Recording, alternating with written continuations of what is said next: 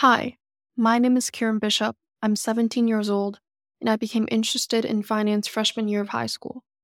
As I became part of financial clubs, I realized that a great deal of the time I was one of, if not the only girl in the room.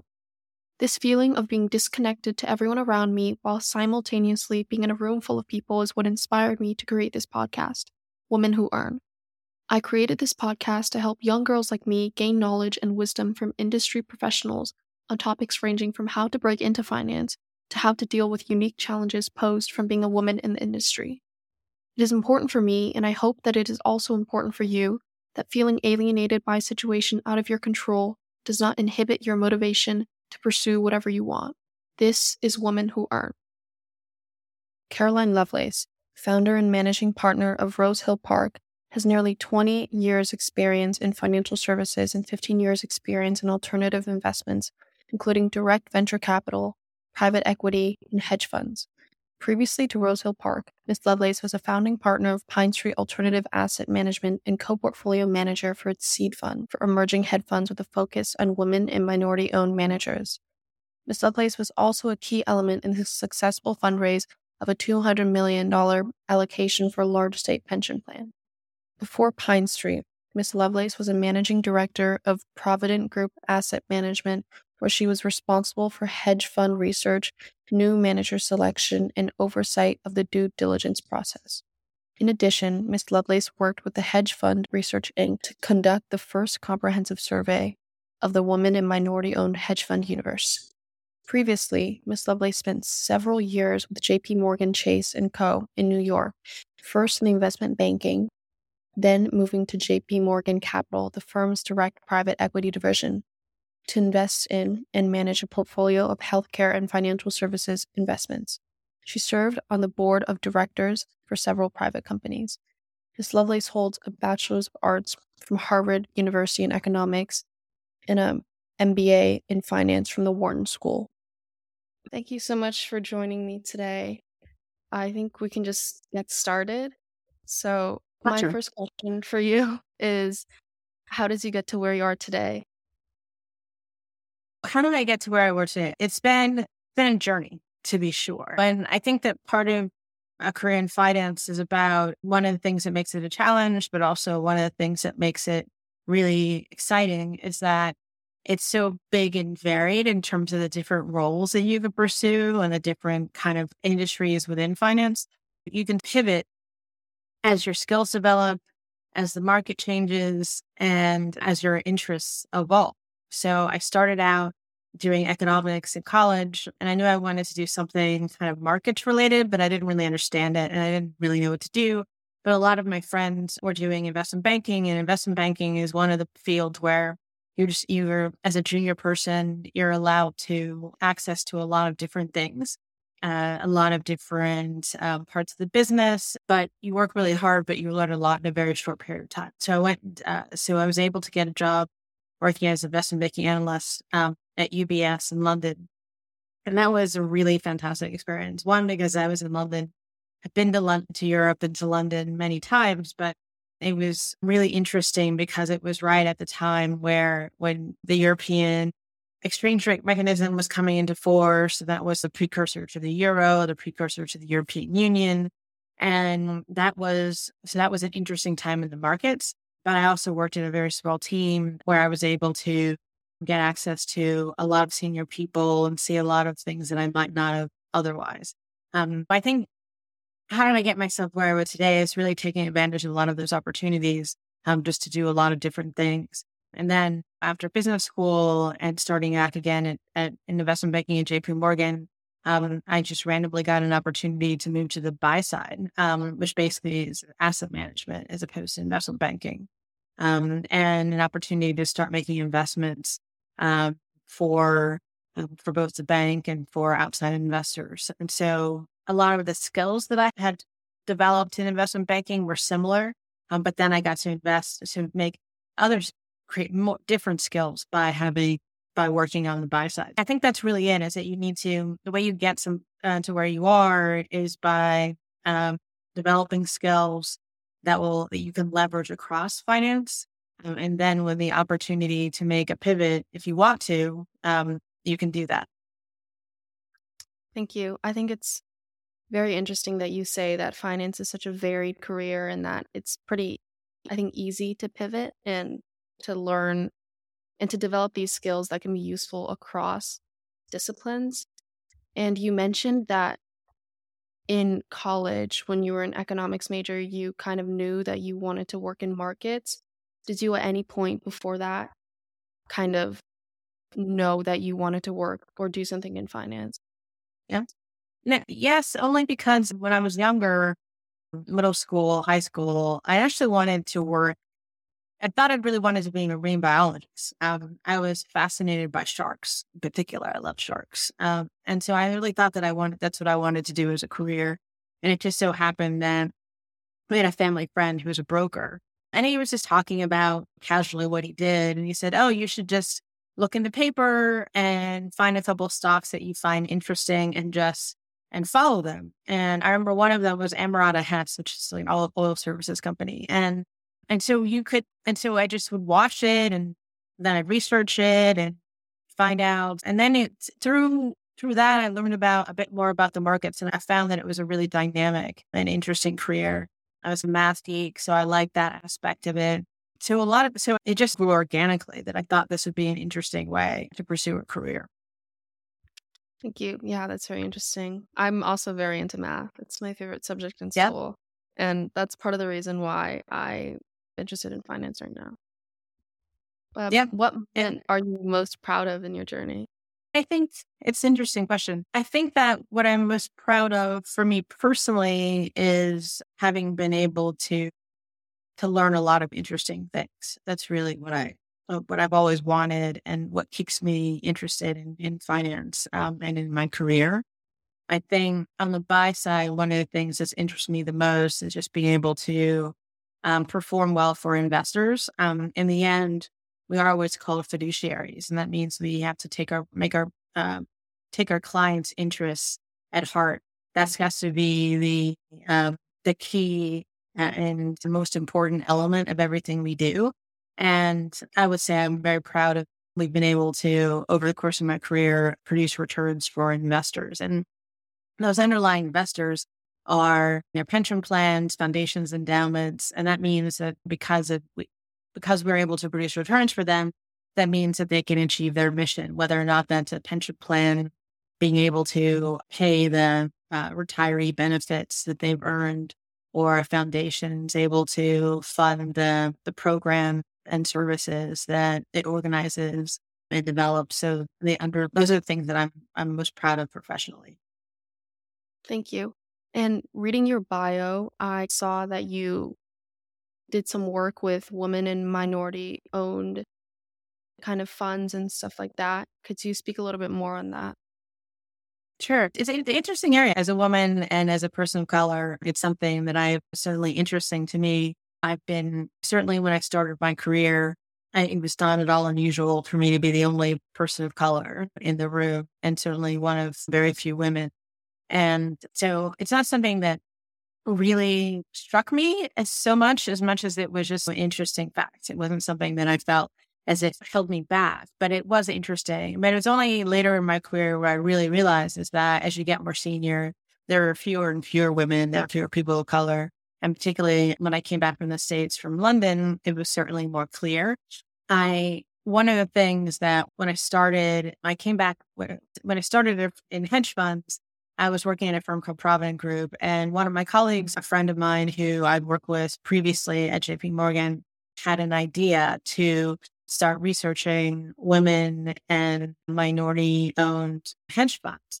And I don't think there's going to be many of them, and I didn't know what that was going to look like. But we said, we'll try it. And we work with a firm called HFR, Hedge Fund Research, which is probably one of the largest hedge fund research company, providing data and databases around different kinds of different kinds of hedge funds, different strategies, and so forth. You can see it at hfr.com and a lot of these indices. And so we work with them to just do this, which I think was the first comprehensive study of the women and minority hedge fund universe. And it was fascinating because we realized that, yes, it's a very small sector of the hedge fund universe. Maybe there are only a few hundred, At any given time, when it's at some points, there are thousands, up to 7 to 10,000 hedge funds in the world. But these funds tend to outperform the greater hedge fund universe. They tend to have longer track record, although they also tend to be a lot smaller. So it's so it found that it's really interesting. And then in that respect, why aren't more people looking at these managers if they perform better? And also it's very interesting for certain types of investors. So say pension plans who have any types of sort of municipal workers who often are say teachers, for example. Teachers are more likely to be women, and a lot of public school teachers are more likely to be people of color. So from their perspective, if you are a pension plan whose underlying members have relatively more female and people of color representation, the pension plan is thinking, we would like to have a situation where the investment side of our organization that provides for these pensions looks more like the pensioners that are the beneficiaries. So it's an interest from a business perspective.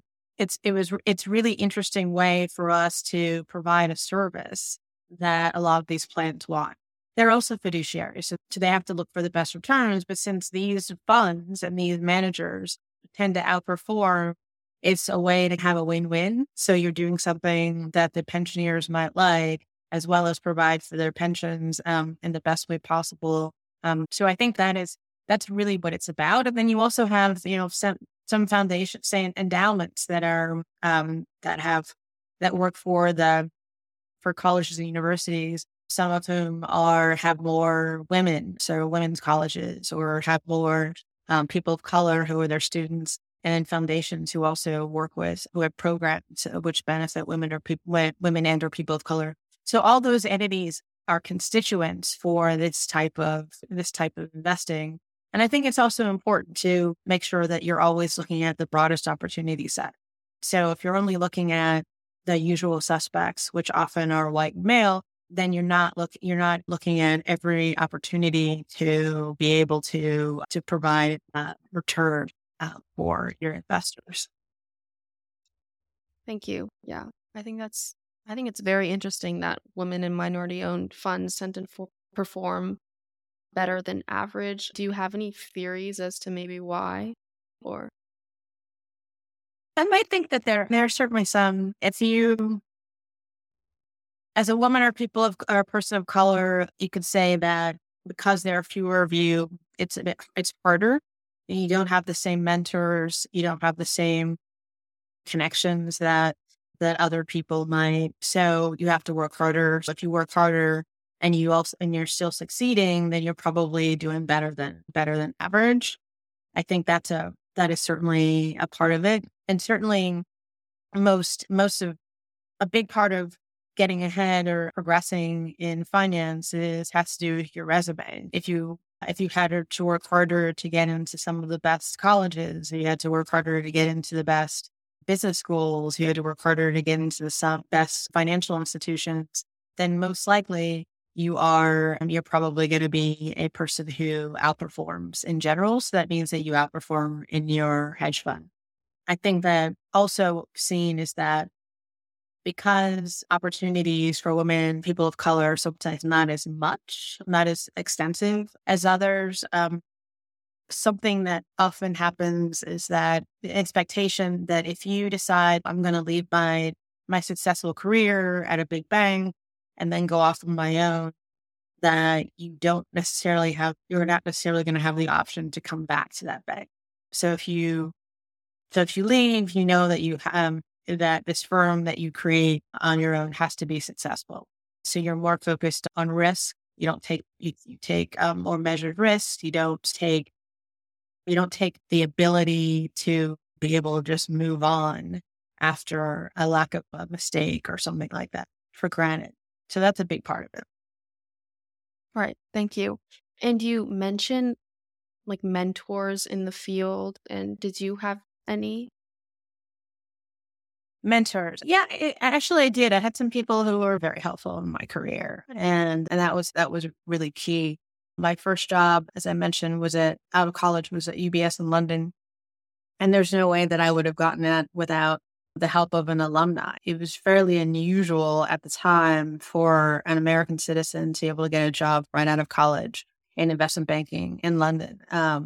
And a guy named Mike Lehman, who was an alumni, gave me that shot. And it wasn't a program. It was a job that he created for me. So that was really key. And he was really helpful earlier in my career, helping me to navigate different roles at UBS.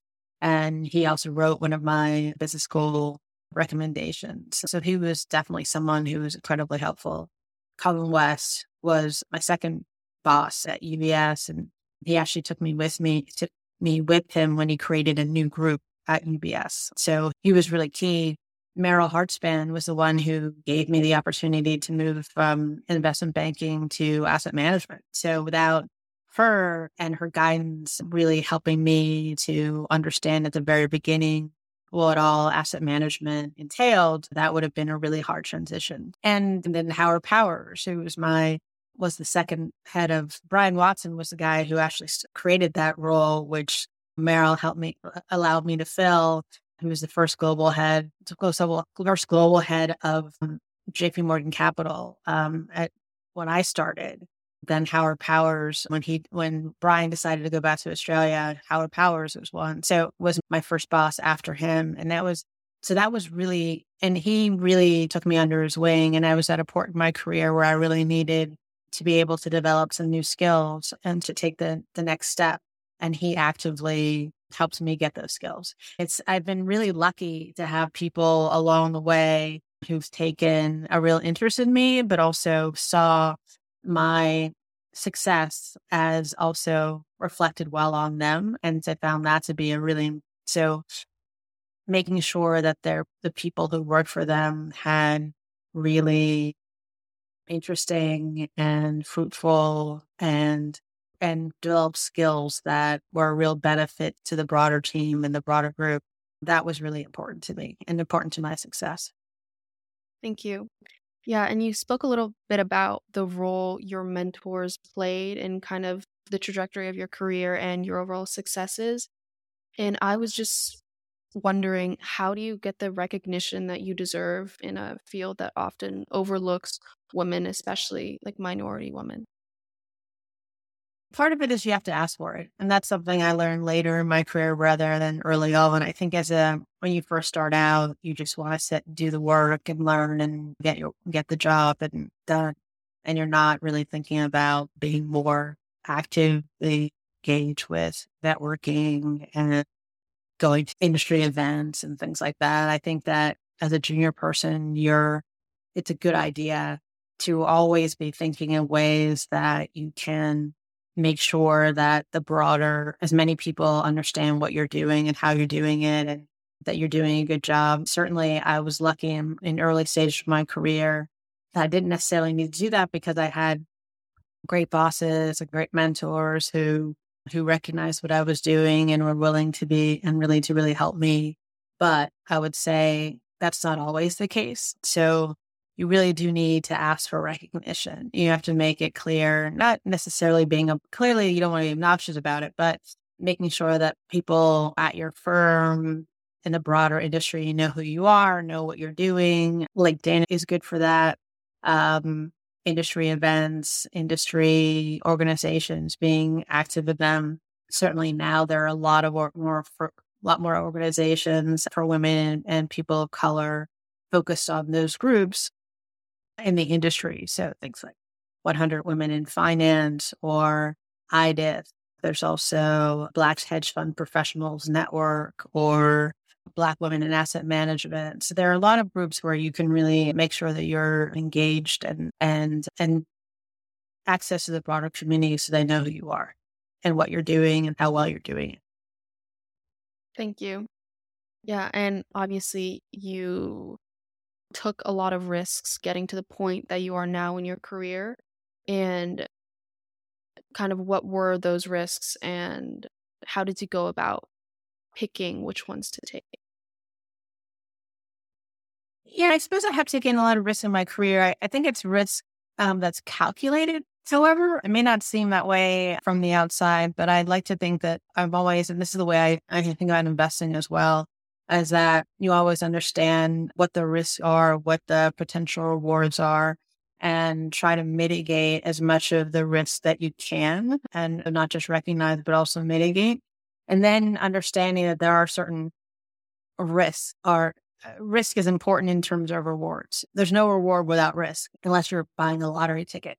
So I think that's how I've decided, and over time, how I've chosen the risk that I thought made the most sense to take. When I left, decided to leave JPMorgan and move to Spain to focus on my Spanish skills, to get fluent there. And then I was able to also pivot further into hedge funds from private equity. That was allowed me to meet a lot more people and make that transition over time. So that was part of it. I think so. That was a risk, certainly, but I feel as if it was a calculated risk. So those are the that's what I've tried to do throughout my career. Thank you. Yeah, I think it's very interesting that you mention your Spanish skills. How do you think becoming fluent in Spanish has helped you along your career? It's interesting. I don't actually use my Spanish nearly as much as I would have liked in my actual professional career. It's helpful though in terms of rounding out me as a person. As you get further along in your career, we've talked a lot about the skills that you develop. Those are the financial skills, the analytical skills, those hard skills. But also there's soft skills. And as you get further on in your career, what people want to also know is that you're interesting as a person. They want to know who you are as a person. They know that they're going to be working with you more directly on an ongoing basis. So who are you as a person? Is this the type of person? Are you the type of person that people want to work with? And so I think my international experience, both having lived in London, having lived in Madrid, speaking Spanish, and a willingness to have made that move speaks to the kind of person that I am. And that has certainly helped me in my career. My most recent move is I became the CIO of Reserve Partners, which is a multi-strategy hedge fund based in Memphis. And that was people recognized that was a little bit of a career risk. But when people look at my background, having done the things I did before, it was entirely consistent with the person that I was. And investors could know that I understood what I was doing. I understood the risk I was taking. And they also understood that I would be the type of person who would be willing to really work as hard as possible to be successful in the new role. So that's something that creates a level of consistency that you understand. So everyone knows who they're working with, who they're dealing with, and that provides a lot of comfort and confidence going forward. Thank you. And just looking back on your career as a whole, if you could do it all over, would you do anything differently? Well, one of the things I mentioned is that I probably would have understood that I needed to be more out front in my career, more vocal in my career as a really junior person. As I said, early on, I really just focused on doing the work and letting other people, sing my praises for me or help me along in my career. I could have been more proactive, certainly, and I would have done that more looking back. And so that would be the biggest one, I think. And what else I think that I would have also going even more broadly about skill set and opportunity sets sooner. I was actually speaking with a woman who is very senior at BlackRock, and one of the things she said was, I should have taken more risks sooner. I've certainly taken a lot of risk in the latter part of my career, say from mid to later career. I think that as a junior person, you can afford to take more risk because people don't worry. People, particularly now, employers don't think it's odd if you try a few different things or a few different firms when you're more junior. Whereas I think in the past, the 3-year in 2 to 3 year investment banking analyst program, if you had and then you wanted to get to be an associate. And so therefore you're on this 5-year track. In some ways, business school after 3 years, that's a specific track, as opposed to taking a bit more risk in terms of creating your own path. I think that you can do that more now. Again, always a calculated risk, but an understanding, creating your own plan as opposed to having it imposed upon you externally. I think that's something that I might have considered earlier on. My final question is, what's the best advice you've ever received? How has it impacted you? And do you have any advice for other people? Sure. Best advice I've ever received. I think that the best advice I've ever received, really, I'll bundle it up in terms of the theme was trust yourself. If you have taken the time and considered all the factors and made and researched as much as you can an opportunity, in some ways you have to go with your gut a little bit. So trust yourself. I wouldn't call myself a particularly spontaneous person. I don't take risks lightly. But as I said, I think it's more calculated risk. So that's the best advice I've given and people have given me, is just being open to the possibilities, be open to opportunities that you never would have thought of. Certainly moving to the buy side from investment banking was not something that even though it was out there, it's not something that I was considering, but I'm extremely glad that I took advantage of that opportunity when it came to me. That's generally the best advice I've gotten. And that would be the advice that I'd give, is that it's okay to have a plan, but it's also don't knock plan B because plan B could be the plan A, which should have been plan A. So plan B should have been plan A if you had known it existed, or you knew it was open to you, or you knew all of the benefits of it. So I think that's the best advice I could give. Thank you. I think that was very insightful, especially how you should really be flexible and open to all the possibilities, and not just, be set in your ways and have something in mind that you want to do, and see it as if things don't work out exactly how you had envisioned them, it's not a failure so much as a change in your trajectory. That's exactly right. Thank you so much for joining me today. I really appreciate this conversation. No, it was a pleasure. Thank you very much for having me. Thank you so much for joining me on today's episode of Women Who Earn. I hope to see you next time.